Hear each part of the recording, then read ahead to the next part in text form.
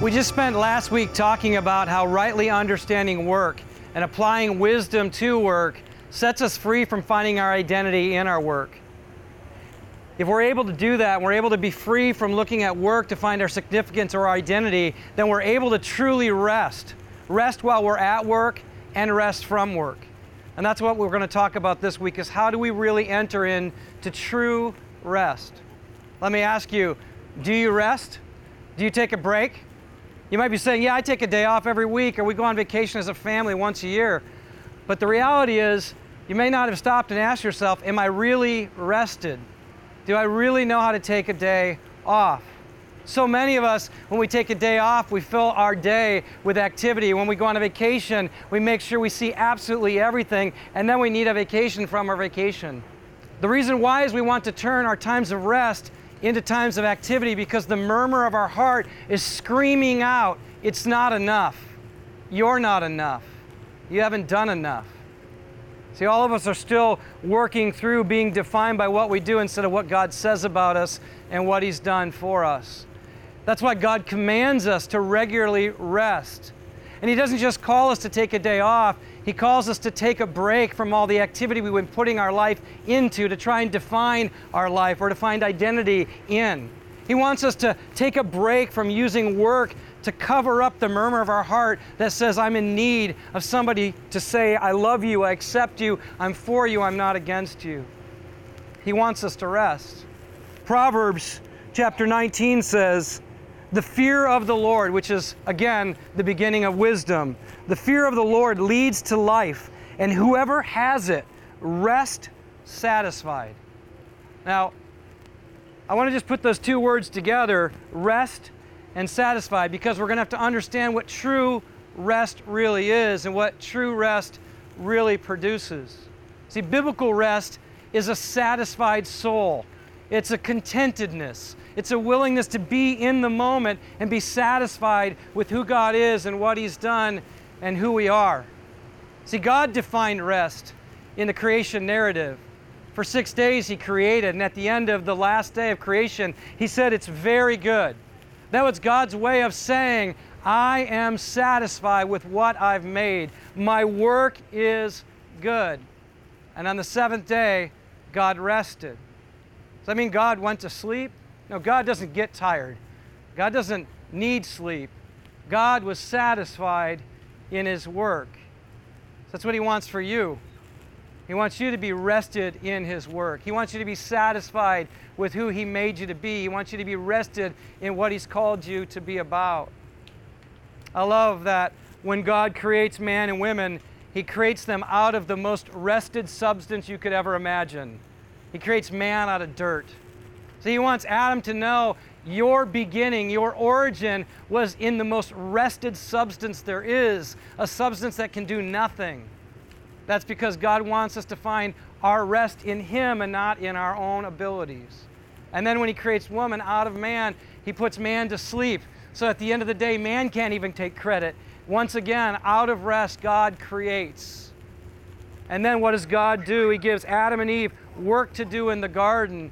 After the day of rest, He sets them off to work. And that's what He wants for you and me. He wants us to rest in Him and His work before we go to work.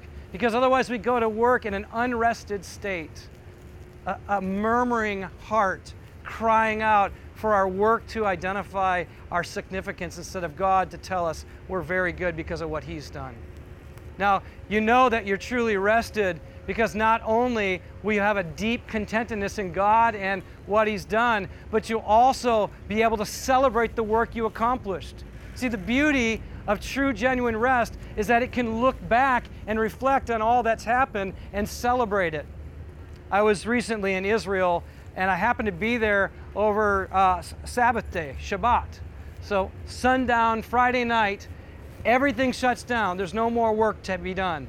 And they go and pray at the wall, and then later they show up at their homes and they celebrate the week of work they just participated in and give God thanks for all the fruitfulness that He brought about through their labor. Man, it was one of the best parties I've ever been a part of because nobody was worried about work. They were completely satisfied in the work they had done and in the God who gave them the ability to do that work. It was good for my soul because I realize that for me, even when I take a day off, I tend to fill it with more work at home. I tend to busy myself because I don't know how to just enjoy the fruit of the work I just did. See, God doesn't just want you to be contented in Him, but He also wants you to rest from your work and celebrate what He did through your life and what He's doing in your life. So we need to cease from normal activity. We need to celebrate the work He's done. But here's the beauty. Rest also is redemptive. Not only is it replenishing, here in Proverbs, we read that when we rest like this and we're satisfied, you'll not be visited with harm, which means rest is so good for you. But it's not just good for you, it's redemptive for you. Listen to what God commanded His people to do in observing the Sabbath in Deuteronomy 5. Verse 12, observe the Sabbath day to keep it holy, as the Lord your God commanded you. 6 days you shall labor and do all your work, but the seventh day is a Sabbath to the Lord your God. On it you shall not do any work, you or your son or your daughter or your male servant or your female servant or your ox or your donkey or any of your livestock or the sojourner who is within your gates, that your male servant and your female servant may rest as well as you. And then listen, this is a really important part. You shall remember that you were a slave in the land of Egypt, and the Lord your God brought you out from there with a mighty hand and an outstretched arm. Therefore the Lord your God commanded you to keep the Sabbath day. What is God saying? He's saying, you became a slave to Pharaoh and all the work he called you to do. And I rescued you from that slavery, and I'm calling you to rest in my ability to redeem you from the things that enslave you. One of the reasons why we need to take a regular time to take rest and be silent and celebrate and be replenished is because we need to remember that God wants to set us free from all the things that enslave us, including our work. See, a day of rest is a way of planting a pole in the ground and saying, I will not be enslaved to my work. I will not let that be the thing that trumps what God says about me. I will not let that be the slave master in my life. I'm going to serve God and not let work be my master. He'll be my master so I can master my work for His glory. You and I all need rest from our labors. We all need, ultimately, Jesus. See, the Sabbath isn't just a day. The Sabbath is a person.